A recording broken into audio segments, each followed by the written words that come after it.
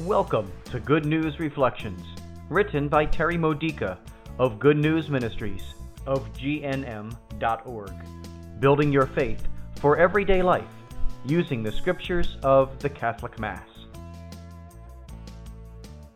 Tuesday of the 25th week in Ordinary Time. Today's theme, Time for Action. The message of the Gospel reading today from Luke chapter 8 verses 19 through 21 is short and sweet. Oh, how truly sweet it is. To hear Jesus say that we are as dear to him as his own blessed mother and his other close relatives, this is pure delight. However, he says we're only that special to him if we're doing the Word of God. Jesus is explaining that it truly is possible to become part of his inner circle of nearest and dearest family and friends. This should motivate us. It makes us get off our prayer chairs and fly into action, changed by the Word of God, directed by the Word, empowered by the Word, making a difference in the world through the love that is the Word, the love who is the Word made flesh. Why do you think so many prayers of Christ's household, which is the church, go unanswered? For example, at every Mass, the priest prays on our behalf. Deliver us, Lord, we pray, from every evil, graciously grant peace in our days, that by the help of your mercy we may always be free from sin and safe from all distress. So how many of us suddenly stop worrying about our problems? This prayer is only answered when we learn what the Word says about trusting God, and we do it. Our actions are based on the truth of it. Why is it that a parish adds the prayer to St. Michael, defend us in battle, to the end of daily Mass, yet remains in division or under financial attack?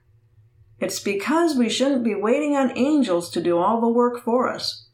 To overcome the enemy while the angels defend us, we have to act upon what the Word says about community and unity, or stewardship and generosity.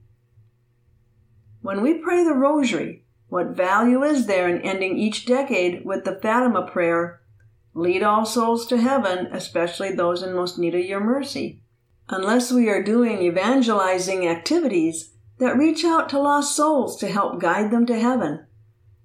What good is it to recite the Divine Mercy Prayer, have mercy on us and on the whole world, if we are not doing acts of mercy to spread God's love?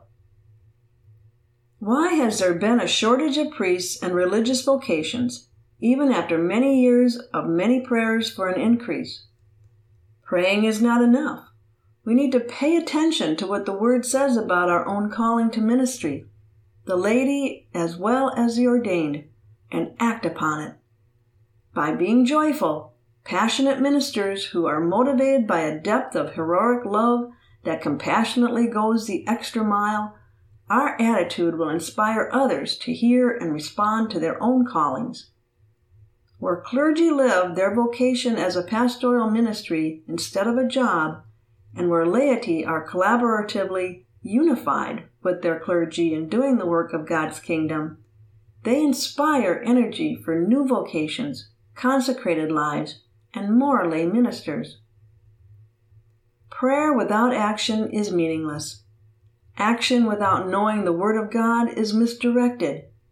Hearing the Word and then acting upon it is a true kinship with Christ. May we all grow as close to Jesus as his own mother. Amen. This has been a Good News Reflection by Good News Ministries of GNM.org.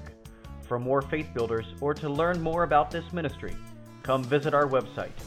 You'll find Good News Reflections available by email and WhatsApp, online retreats, prayer resources, and lots more to help you know the Father's love and grow closer to Christ and be filled with the Holy Spirit.